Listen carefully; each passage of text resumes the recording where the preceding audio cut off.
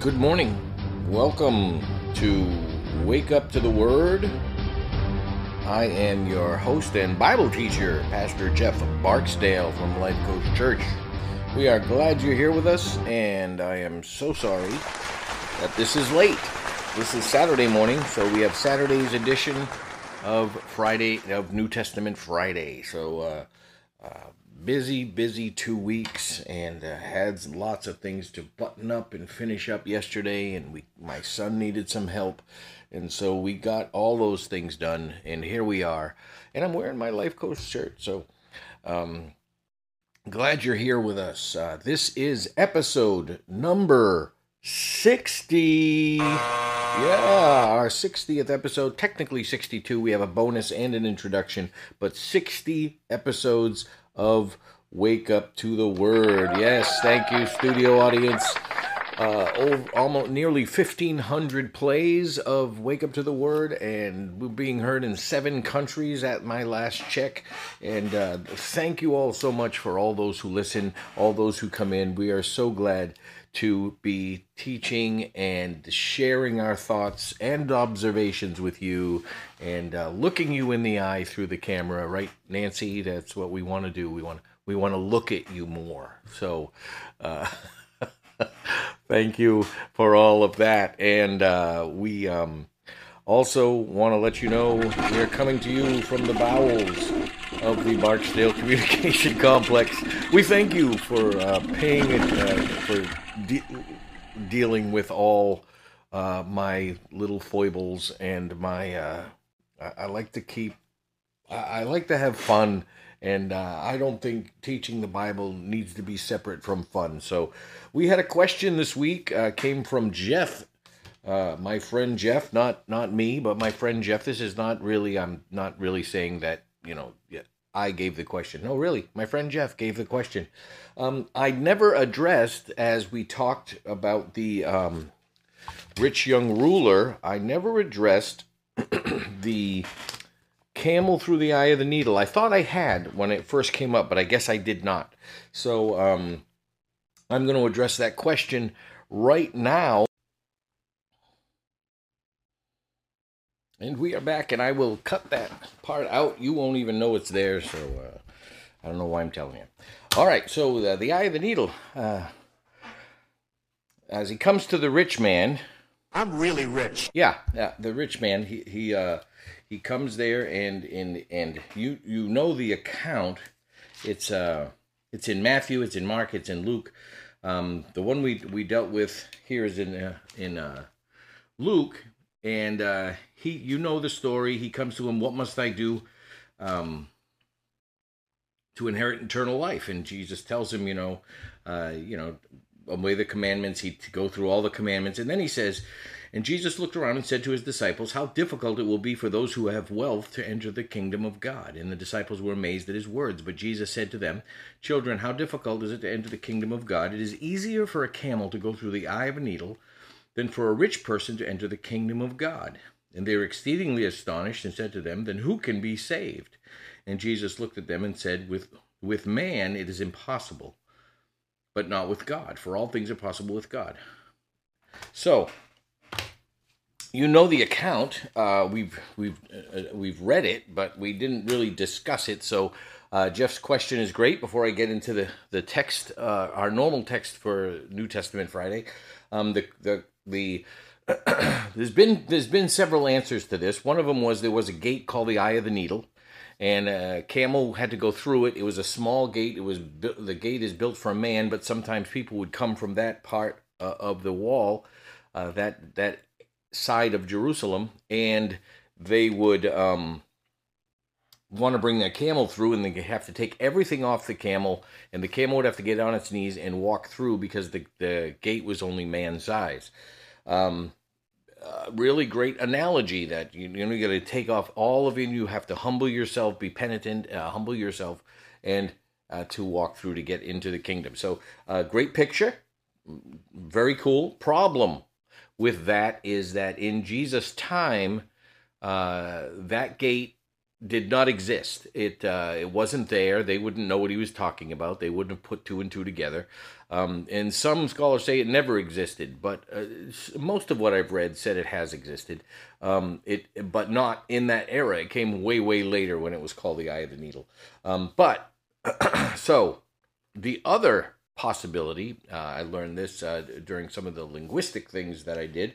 In Arabic, the word for rope, chameleon, and the word for camel, camelon, is very, very similar and only different by one letter. And some people think it's a textual variant and it was written out wrong and meant to say a rope. It's easy to put a rope through the eye of a needle, which would be possible. You'd have to break the rope down to its singular lines, and that again makes a lot of sense in the context of that it's possible if you break it down to its bare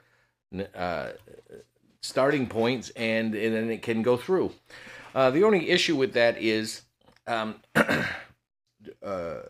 linguistically, he says the same thing in three different, there's three different accounts, three different people recorded it as camel. And for a textual variant to happen, when we understand that they didn't copy each other's stories, they recounted each other's stories or got the account.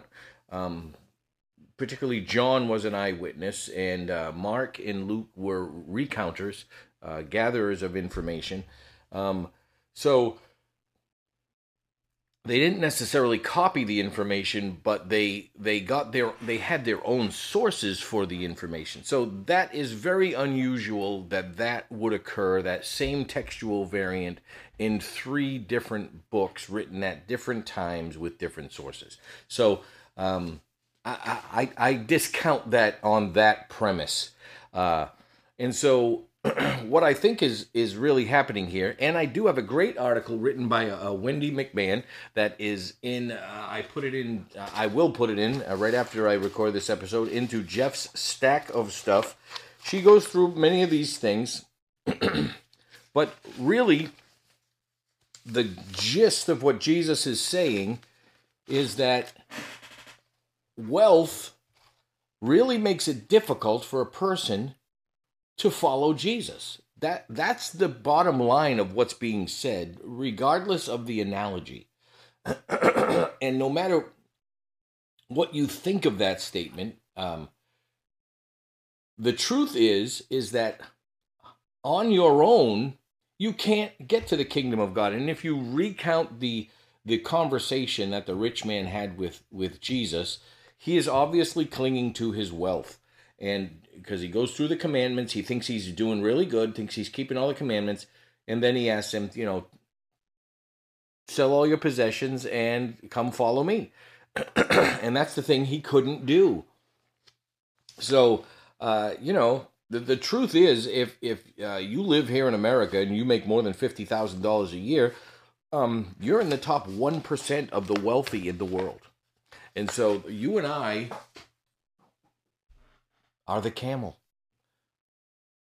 Sorry, that's it. Most of the people listening to this are camels in Jesus' analogy.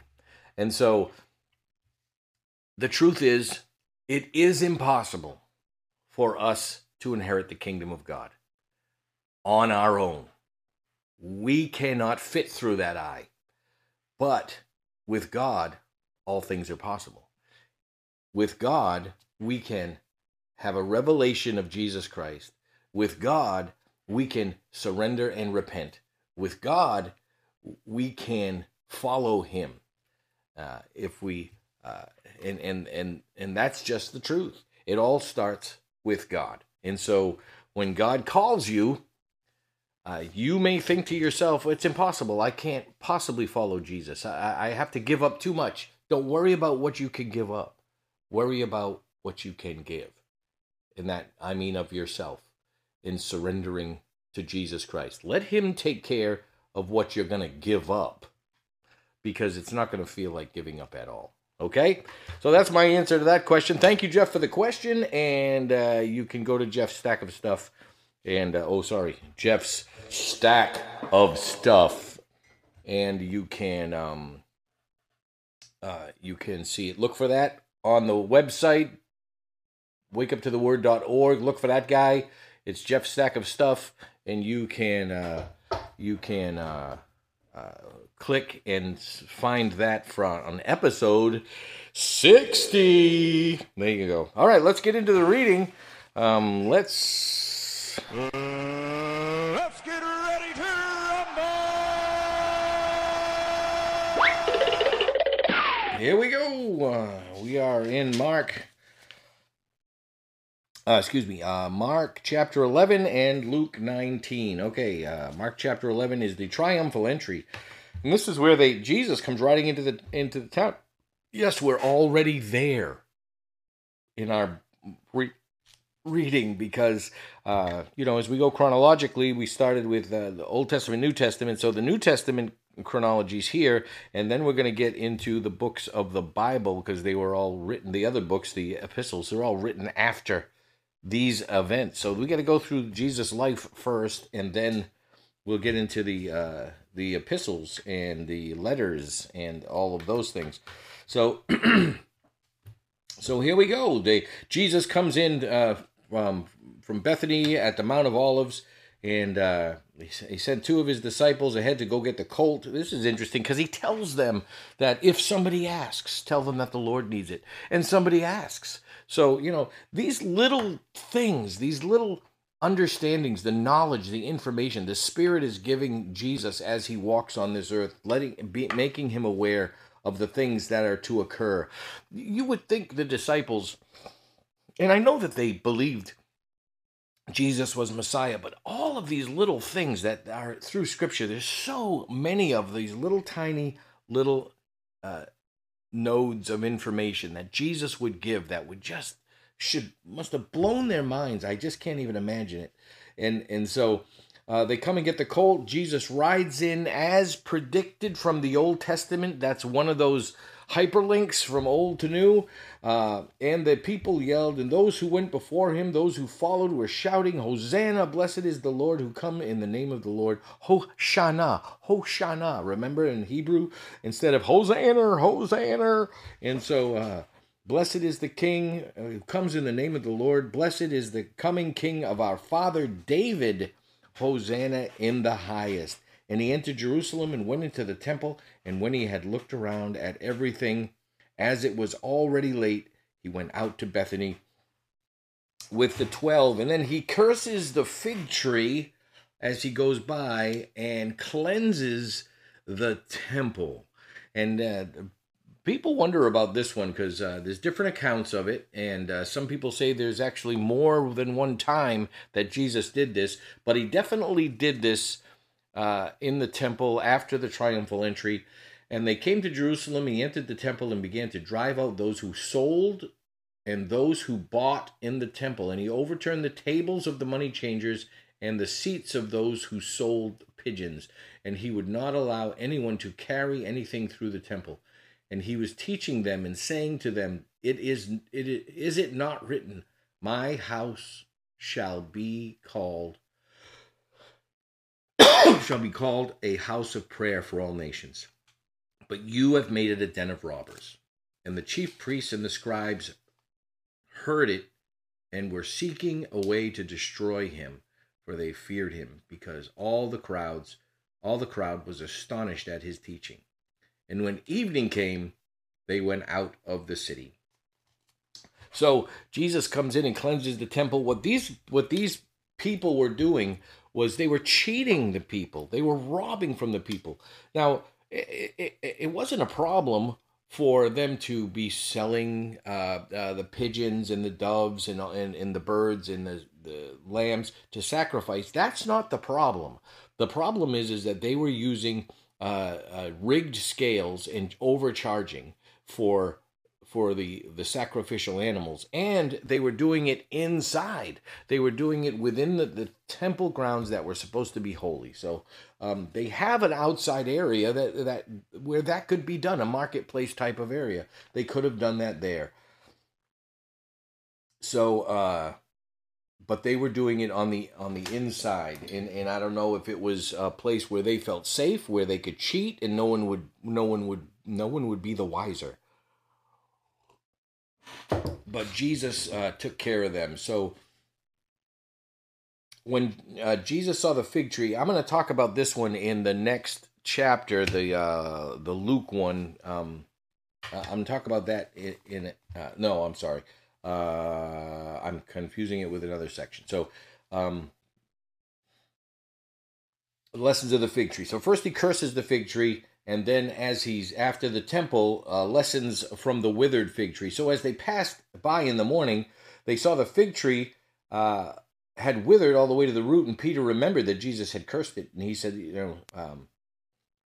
the fig tree that you cursed has withered. And Jesus said to them, have faith in God. Truly I say to you, whatever you say to this mountain, be taken up and thrown into the sea, and does not doubt in his heart, but believes that what he says has come to pass, it will be done. Therefore, I tell you, whatever you ask in prayer, believe that you have received it, and it will be yours. And most people stop reading right there. And that is the problem, because people look at prayer as their golden ticket, as their ATM. But what does the next verse say? And whenever you stand praying, forgive if you have anything against anyone, so that your Father also, who is in heaven, may forgive your trespasses. This links right back to the Lord's Prayer. And if you didn't hear my sermon on that, my message on that a few weeks back, go back and listen to that on lifecoast.org. And because it talks about that. And here's what I want to say. When Jesus is doing the Lord's Prayer, he's teaching them how to pray. And he says, forgive us our debts as we forgive our debtors, or forgive us our trespasses as we forgive those who trespass against us. It's essentially is forgive our sins as we forgive those who sin against us. And one thing, I talked about Jesus speaking, amazing gift of speaking to both the lost and the saved, because we understand that our forgiveness is not conditional. When we're saved, Jesus forgives us. We are saved. We have eternal life. So what does this verse mean? This verse and that verse of the Lord's Prayer is talking to both the saved and the unsaved. Okay, if you are holding things against people, if you're harboring that sin, that bitterness in your heart, it gets in the way of your relationship with God. It hampers your prayer. Does it take away your salvation? No, it doesn't. But if you're not saved and you have this bitterness, you're praying to God, he's not even listening to you. He doesn't even hear you. You're going to be judged for your salvation the same way you're judging other people, because you have not been cleansed through the blood of Jesus Christ through your surrender. So these things are true, and they're not separate from the believer and the unbeliever. God still calls us to forgive, regardless of where we stand. This is the very gospel at work being demonstrated in the lives of believers, and also it's demonstrated in the lives of unbelievers, and when they forgive. That's just the bottom line. So we need to understand that concept, especially as believers. You want prayer to be answered? You want God to respond to your prayers? Have you forgiven people? Are you holding bitterness in your heart? The authority of Jesus is challenged. That happened with Jesus everywhere he went, but Jesus was the master of answering a question with a question. They asked him, what authority do you do all these things? And he said, well, you answer my question and I'll answer yours. He says, what was the baptism of John, from heaven or from man? And they realized it was a setup, because they had condemned John, and they said, well, if you knew it was from heaven, he's going to say to us, then why didn't you believe him? And if they say it's from man, then they were afraid of the people, because the people knew John was a prophet. So here's the thing, bold underline I put, they were afraid of the people. And isn't that even where we are sometimes? Afraid of the people. We don't step into telling the truth about who we are in Christ and who Jesus is and sharing the gospel because we're afraid of people. We're afraid of a response. And we need so desperately to get over that. We need to just, it's going to be what it's going to be. People are going to respond or they're not going to respond. And we need to enter into that. Okay, here we go. Luke chapter 19. Zacchaeus was a wee little man, and a wee little man was he. He climbed up in the sycamore tree for the Lord he wanted to see. And when the Savior passed that way, he looked into the tree, and he said, Zacchaeus, you come down, for I'm going to your house today. I'm going to your house today. A children's song I learned in vacation Bible school that I remember to this day. I would have sung the tune for you, but I'm a little froggy in the throat, so I did it as a poem.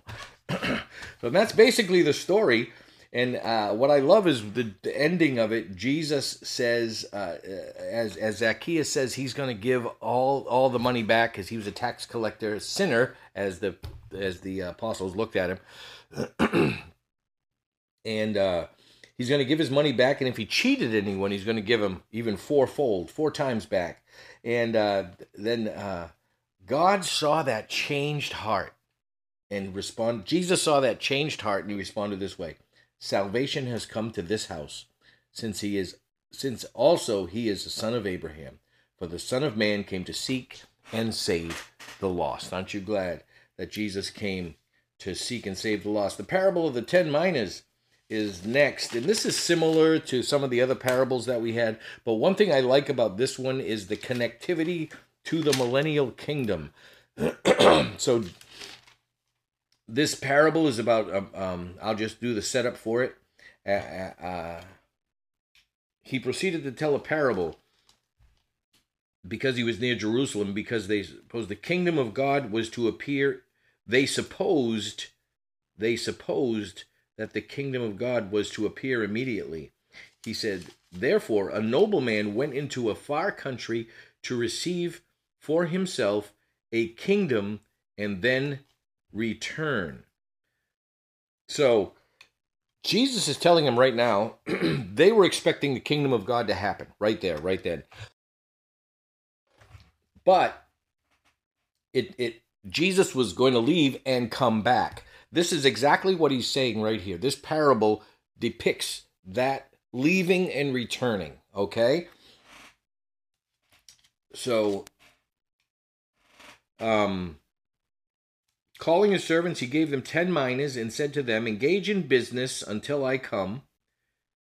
But his citizens hated him and sent a delegate after him, saying, we do not want this man to reign over us. When he returned, having received the kingdom, he ordered these servants to whom he had given the money to be called to him, that he might know what they had gained by doing business. So, essentially saying the people didn't want him as king. Okay, we can look at that any way we want, but it really just points to the fact that most people don't want Jesus to be the king of their life. They don't want to be in the kingdom of God. Most people don't want that, okay?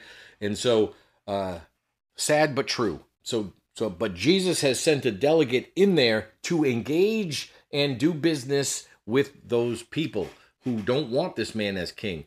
So the first came and saying, Lord, the 10 minas, what they had gained in business. He asked them about this. The first came before him saying, Lord, your mina has made 10 minas more. And he said to him, well done, good and faithful servant, because you have been faithful in a very little, you shall have authority over 10 cities. And so this commentary, because you have been faithful with a little, you can be trusted with much, is kind of from this parable and others. But and the next one had 5 cities, and then there was one who came and didn't do anything. And this is the one he got upset at. And he says, I condemn you with your own words. So at the end of this, in 26 of chapter 19, it says, I tell you that everyone who has more will be given, but the one who has not, even what has been given will be taken. But as for the enemies of mine who did not want me to reign over them, bring them here and slaughter them before me. This seems like so harsh. But here's the deal. In 22, he says to him, I will condemn you with your own words, you wicked servant. So that's the deal. The one who didn't do anything wasn't really a believer. He didn't do anything. He was talking as if he was part of God's people, but the rich man's people, but he wasn't. And so he's going to condemn him with his own words. That is exactly what we just talked about in the prayer, and the Lord's Prayer. If you do not trust in Jesus for your salvation, you will be condemned with your own words. Your unforgiveness will be what condemns you. How you think salvation occurs, how you think eternal life happens, if you believe it's because you're good, you will be condemned with your own words. Your goodness will be judged against God's perfection. Are you understanding what these parables are saying? They're not there to make God seem mean or nasty or ugly. What it's there saying is that God is letting you make your own decisions and letting you decide for yourself how you want to be judged. Jesus has made a way. We can surrender to him, surrender our hearts to him and his life, and our life to him. And his blood covers our sins. And God the Father sees us as perfect, sinless. Or we can trust in our own goodness. So when we get before God, and then he's going to judge and condemn us with our own words, with our own standard, okay? He's giving them, the people who did not want to be ruled by a king, bring them before me and we'll slaughter him here. He's giving them exactly what they wanted. God's not leaving. God's not going anywhere. God is eternal. God's kingdom will reign. If you do not want to live in God's kingdom, if you do not want to walk with God and live in eternity with God, he is going to give you exactly what you want. And you say, how can God send people to hell? He does not send people to hell. He gives people what they want. They want to be without God, and that is exactly what is going to happen. We have the triumphal entry that comes next, which we just talked about, Hosanna. And then Jesus weeping over Jerusalem. He sees Jerusalem. Jesus weeps. He wept over it. And why did it happen? Because he says in verse 44, and they will not leave one stone upon another because you did not know the time of your visitation. This is one of those things that Jesus knows all things actual and possible. And that is a very interesting concept. And it kind of hurts your brain. Jesus' triumphal entry was a true offer to be the king, to set up and reign and rule, an actual, genuine offer. And he was rejected.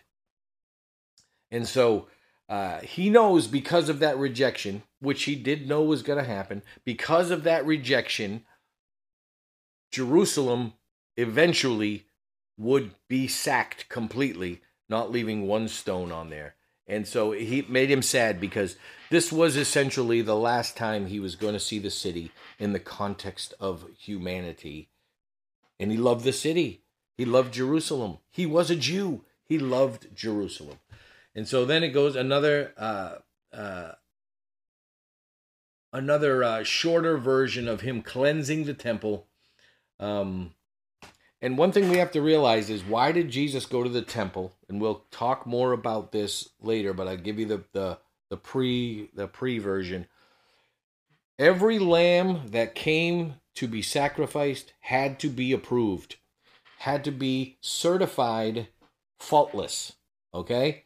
That's very important. Jesus went right to the temple after the triumphal entry, which is all happening at the same time the lambs are coming in during Passover to be inspected and certified faultless. Okay? Certified faultless. That's important. That's why Jesus went to the temple. But what he found in the temple was crooks and robbers and no one there who was worthy to certify the King of Kings and the Lord of Lords, and most importantly, the Lamb of God who takes away the sin of the world. That's all we got for you. We're so glad you joined us on Saturday's edition of Wake Up to the Word. Saturday's edition of Friday's Wake Up New Testament Friday. I almost got that right. What a week I've had. Love you guys. Hope to see you Sunday. See you real soon.